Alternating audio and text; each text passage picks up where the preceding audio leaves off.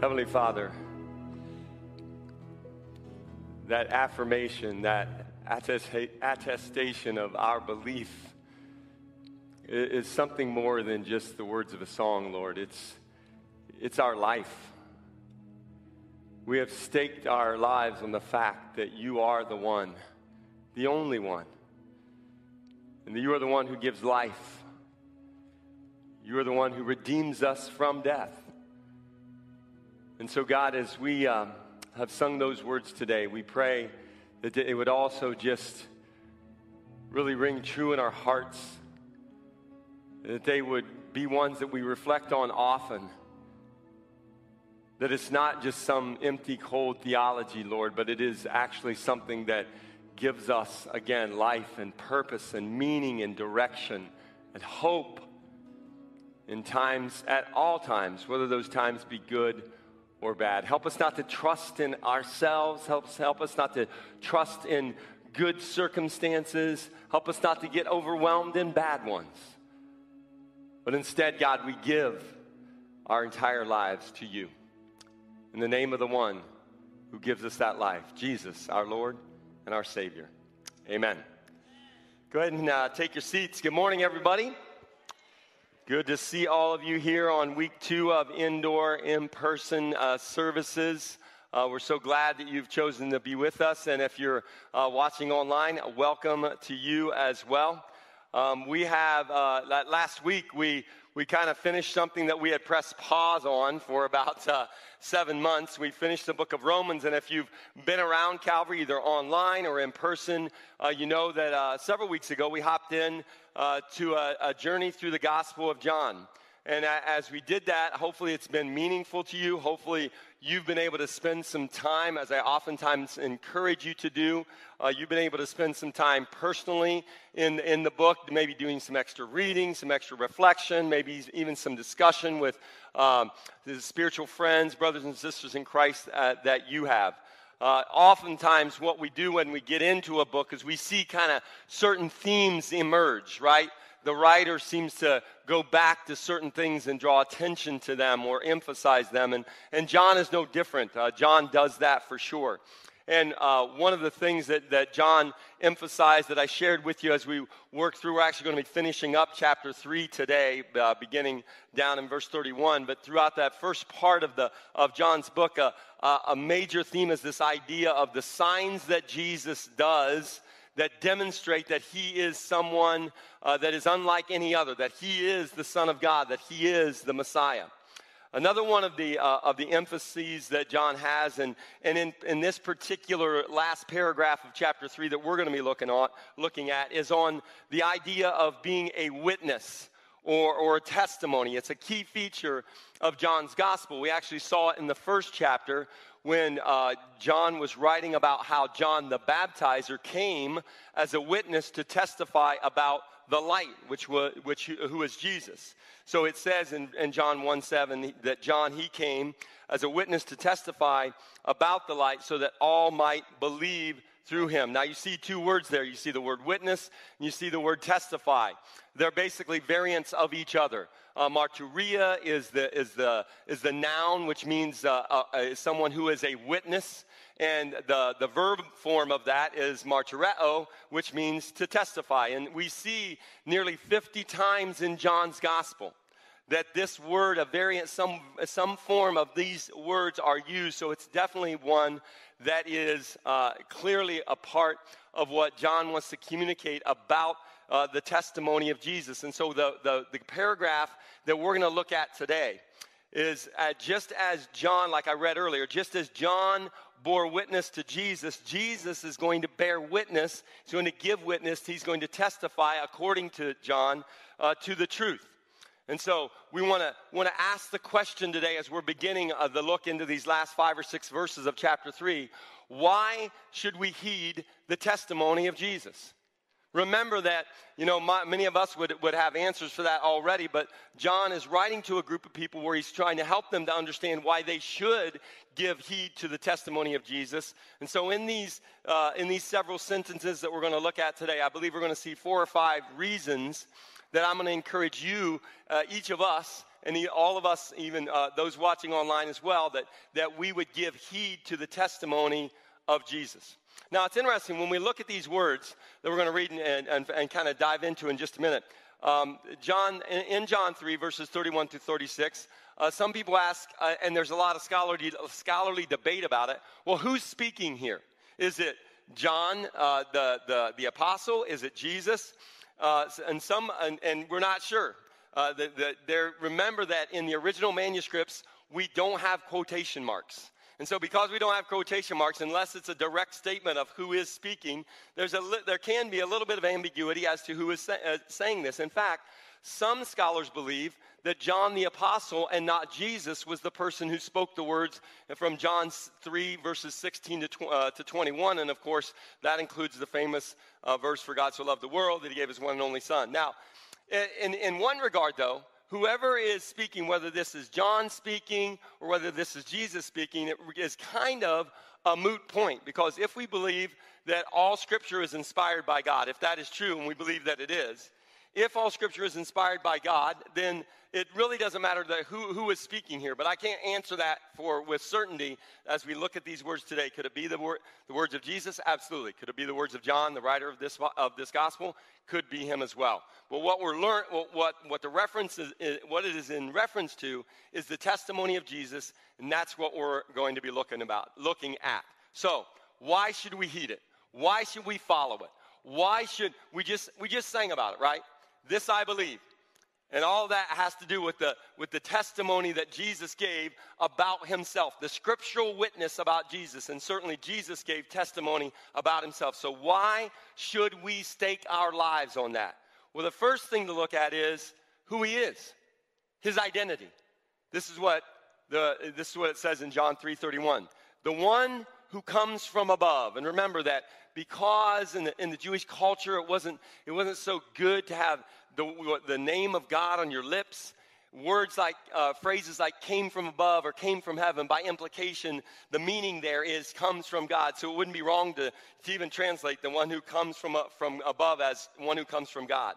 The one who comes from above is above all. The one who is from earth is earthly and speaks in earthly terms, but the one who comes from heaven is above all. One of the claims that Jesus made that was most disputed by the Jews was this very thing. It led to the conclusion that implied that Jesus himself was God. He had multiple conversations with his Jewish audience about this very thing, about who he was, about what his identity was. And in John chapter 6 was one of those conversations. Jesus says in John 6:35, I am the bread of life. And later he says, down in verse 38, for I have come down from heaven not to do my will, but to do the will of him who sent me. This confused the Jews. And in fact, in verse 41,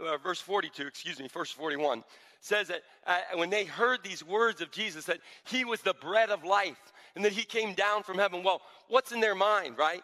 In their mind is the picture of manna, which comes directly from heaven, which was a gift from God. So Jesus is talking, referring to himself as the living manna, right? As manna in the flesh, so to speak. And that he has come down from heaven. And they begin to grumble about him because he said, and they say, I am the bread that came down from heaven. And then they say, is this not Jesus, the son of Joseph, right? He's not the son of God. That's not his identity. He hasn't come from God himself, because if he came from God himself, that would mean he didn't come from who? He didn't come from Joseph. So the question is he Joseph's son or is he God's son? And the point that John is making to us is this. This is the one who came from above. He's not Joseph's son. He is God's son. So his identity, and that's why, because he comes from heaven, he is above all things. In John 8:42, Jesus says, I came from God and I am here. I came from my Father. So why should we trust? Why do you trust anyone's testimony? The first thing you want to know about him is, who are you? Well, why should I trust what you're going to say? The first thing you're going to look at is their identity. Do you know anything about them? Does anyone that you do know anything about them? You want to dive in to, I'm listening to this person. They've got something to share. It seems pretty bold. It seems like a pretty large claim. So do I want to trust them? Well, let's consider their identity. And that's exactly how John starts. And this, again, was one of the most divisive things that Jesus said among his Jewish brothers. The problem was that he was making a claim that he was actually from God himself. The second one, the question that we're going to answer is it's really similar to the first one, but not so much who are they, but what kind of a person are they, right? What kind of credibility do they have? If I'm going to listen to what they have to say, are they credible? Are they reliable? And listen to what the word says about Jesus. In verse 32, he testifies to what he has seen and heard. In other words, firsthand eyewitness and ear witness evidence. This isn't what someone else told Jesus, but instead this is what he has heard for himself. And yet, of course, verse 32, again, and this is a common theme of John. We saw in chapter 1, right? He came to his own, and his own received him. How? Received him not. Here, he testifies to what he has firsthand eyewitness and ear witness evidence of. He has seen it, he has heard it, and yet no one accepts his testimony. Again, very common theme in John. Later in the gospel, in John 8:38, Jesus says, I speak what I have seen in the presence of the Father. Why is Jesus' witness credible? Because it's what he has experienced firsthand. It's not something he's getting from someone else. And in fact, the writers of the Gospels are trying to drill this into those early followers because they want them to know that they can have confidence in what they're believing because they can trust in the firsthand eyewitness evidence of it. That's a very common theme for the reason that Luke writes the Acts of the Apostles, because he's saying these are things in the life of Jesus, in his gospel, and in the Acts that we have seen with our own eyes, that we have heard with our own ears, that we have experienced in our own lives. And so you can trust our testimony because we were firsthand eyewitness evidence, or firsthand eyewitnesses of that fact. So Jesus is a credible witness. His identity is trustworthy because he came from God himself. He is credible because he's testifying to what he has actually seen and heard. And then the actual testimony that he is giving is trustworthy. This is the third point. His content is trustworthy. So, question of identity, question of credibility, question of trustworthiness. Verse 33. The one who has accepted his testimony has affirmed what? God is true. John 1:17 says, grace and truth is realized in and through Jesus Christ. Truth is realized in the incarnation. Jesus says about himself, what? In John 14:6, again, this same gospel. John 14:6, I am the way, many of you know it, the truth and the life. So Jesus, we are trusting in his content because that content is full of grace and truth.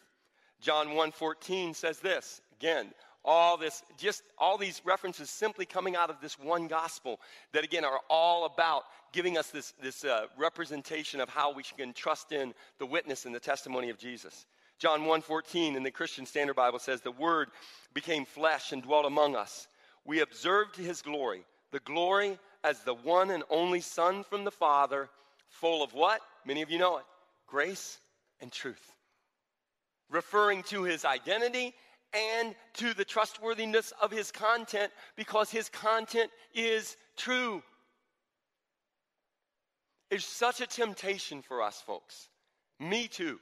I'm right in this. I face this temptation every day. There's so many things that are very tempting for me to trust in other than the content that comes from God himself. We've become pretty smart folks. We think pretty highly of ourselves. It's the reason that this is when now we've kind of edged out of the information age, right? But the most recent age, of living in the information age, we are addicts for information, and we are willing to trust in things that are not trustworthy, There is one thing that ultimately is worth our allegiance and our trust, and it is that which comes from God himself. And the person who gave the most accurate and complete and total representation of that witness is his son, Jesus. That's why we give heed to his testimony. That's why we follow what he says. That's why we walk in his footsteps. That's why our mission statement is helping people follow Jesus together. Why? Because his identity is that he is the Son of God. He is a credible witness, and what he has to share with us for our lives is trustworthy. You can stake your life on it. You may not be able to stake your life on everything that comes out of this guy's mouth, or even your best friend, or even the person you trust the most. But this guy, this Jesus guy, you can trust him and what he has to say to you. So the temptation of not receiving that, it's exactly what we see in these two verses, right? He testifies to what he has seen and heard in verse 32. No one accepts his testimony. No, but he says, look at this transition then in verse 33. The one who has accepted his testimony has affirmed that God is true. That word accepted is the Greek word lambano. It means to take to oneself, to make it your own. His witness now becomes my life. Jesus, I'm all about him. To lay hold of something, to admit to it, to receive it when it is offered to you. Jesus is dispensing his testimony to us. Are we receiving it in that manner? It means not to reject it or refuse it. And the scripture says, when we do that, when we lay hold of it, when it becomes our own, then we have affirmed something. That word affirmed is a pretty interesting word. It's the Greek word which means to set a seal upon something, to mark it with a seal. It means to stamp it like with a signet, like leaders wore signet rings, and they would put a wax on an important document, and then they would drive that ring into the wax to seal it. And that was the reason they were doing it. It was a private mark. It was their own mark, and they would do that either for security or preservation.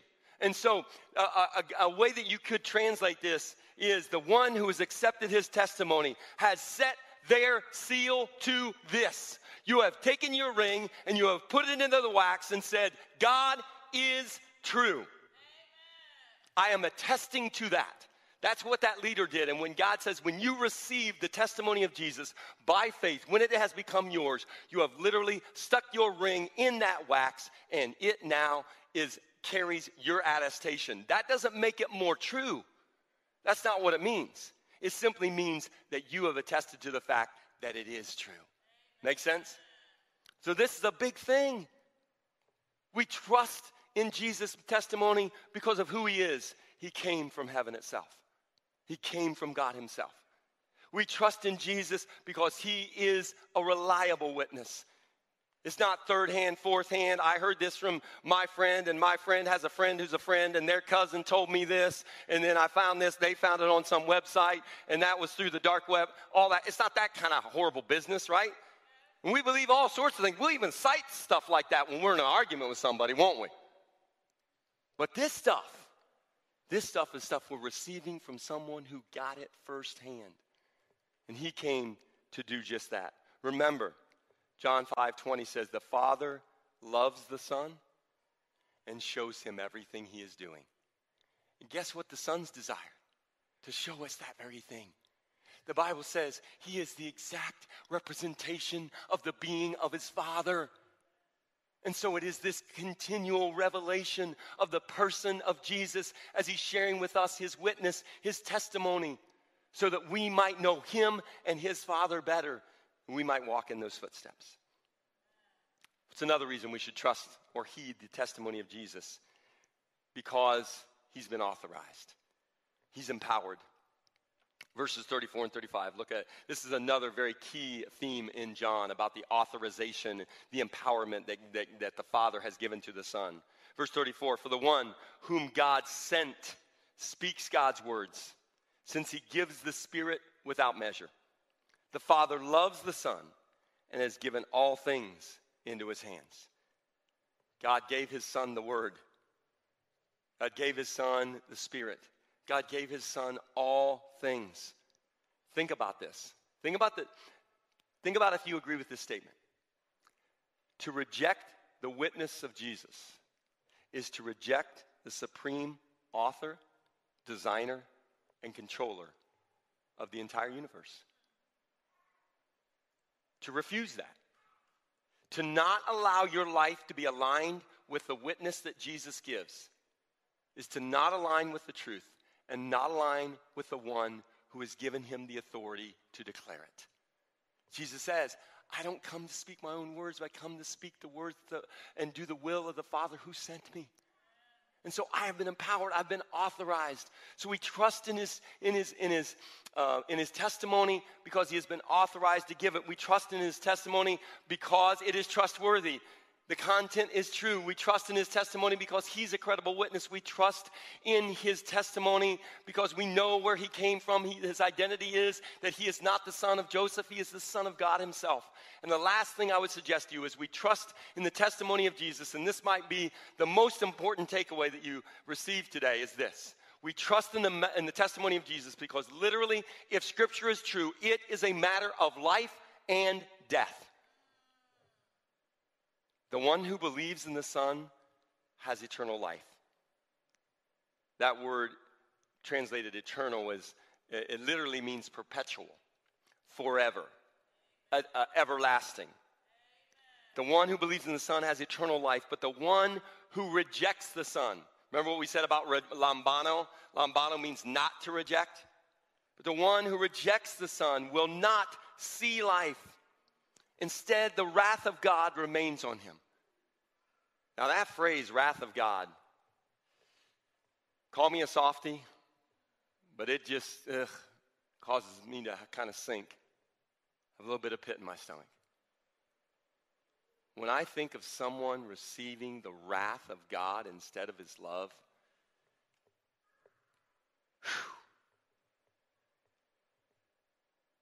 do you know that this is the only place in any of John's letters or this gospel that he uses that word? The word orge. The only time John uses this word is right here, in reference to whether or not someone receives or rejects the testimony of the Son. The word orge comes from the root word of it is orgao. Orgao means to team, and it denotes like an internal sort of motion, like you know what teaming is. It actually kind of a churning. It's actually especially refers to that of plants or fruits that are swelling with juice, almost like they're ready to burst. They're so ripe. And so by implication, this idea of this word orge, it actually literally means desire. But it can refer to any violent passion, especially anger. By analogy and by implication, it means someone who has a justifiable abhorrence to something. It means punishment. When I think of this word, you know what picture I have? I think of if God were a fruit. Now, I'm not being blasphemous here, but you understand what I'm saying as we look at this particular word. If God were a fruit, and he exploded onto you in violence, in anger. That's why this phrase is so tough. Anyone want to receive that? Do you want to have God explode onto you? And what happens when we refuse the testimony of Jesus, when we reject the testimony of Jesus, is that the wrath of God remains on us. So there's two choices here. The one who believes, the one who rejects, right? The word believe is pistueo. It means to think something to be true, to be persuaded of it, to place your confidence in it, to have faith in, upon, or with respect to a person or a thing, to believe. That's what that word means, to believe. I have staked my life on it. What did we sing right before this message, right? I believe.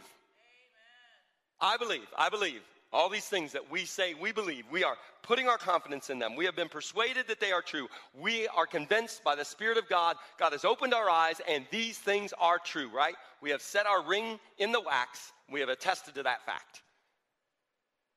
Or apeitheo, to not allow oneself to be persuaded, to refuse or withhold belief and obedience, to not comply with something. This kind of characterized my entire growing up attitude with my parents and coaches and teachers, right? Anybody else? To disbelieve. So it comes down to this. To believe there is life. And here's the thing. When John is using this word that we translate eternal life, he's not just referring to life after death. He's saying, if you receive the testimony of Jesus, you're alive now. You're alive right now, and you will always be alive because he is the way, the truth, and the life. So he comes and he gives you life. You have life today. And will life in eternity be beyond our wildest imaginations? Absolutely. But life today, even going through difficult times, can still be life if we are living it according to the testimony of Jesus. And if you disbelieve, then the wrath of God remains on you, and you will not see life. Not now, not ever. So you're not really alive today, and you'll never be alive. Your life is death. So it's a pretty simple question, right? Have you thought this to be true? Have you placed your confidence in the testimony of Jesus? Or have you refused and withheld belief? And maybe even a question for the crowd that's here today might be this. Do you walk a little bit in both worlds sometimes? Anybody ever feel like that kind of characterizes their life? I know I battle that temptation. I shared that with you earlier. I want to invite all of us today to do the very thing that John is referring to in this passage. That we would place our confidence, that we would have faith in, that we would allow ourselves to be persuaded of this very thing. The testimony of Jesus, the one who comes from above, is a firsthand eyewitness report that is trustworthy, coming from someone who has been empowered to share it with us. It causes us to have life. If you're battling to walk in that in totality today, I invite you to, in your own personal way, surrender your life over to God completely. If you've never done that ever for the first time, to place your confidence in the truth that Jesus is the way, then maybe today is the day for you to do that. If you happen to be watching online and God is kind of just have that nudge that maybe God is inviting you into that unique relationship with himself right now, you have questions about that, there will be a link that's going to be dropping into the chat as we head into the closing song. You can click on that, and that'll take you into a conversation with one of the staff persons here at Calvary. We'd love to talk to you more about how you can receive Jesus as Savior, how you can receive the testimony that he shares about himself, that he is the one who takes away the sin of the world. And so for all of us, as we head into that last song, I invite us, whether you're watching online or you're here in person, to allow your heart to be open to the truth that Jesus is sharing about himself today and always. Would you stand with me, please? As the worship team comes up and gets ready to lead us in that song, I'm going to pray as they do that. Heavenly Father, we thank you for these few verses that say so much about your Son. We thank you that you've brought us here together today around them. And we pray, God, that as we've heard them, that it wouldn't be something that we just kind of like dismiss, reject, ignore, but that we would literally receive them as our own, that we would lay hold of them, that we would attest to the truth.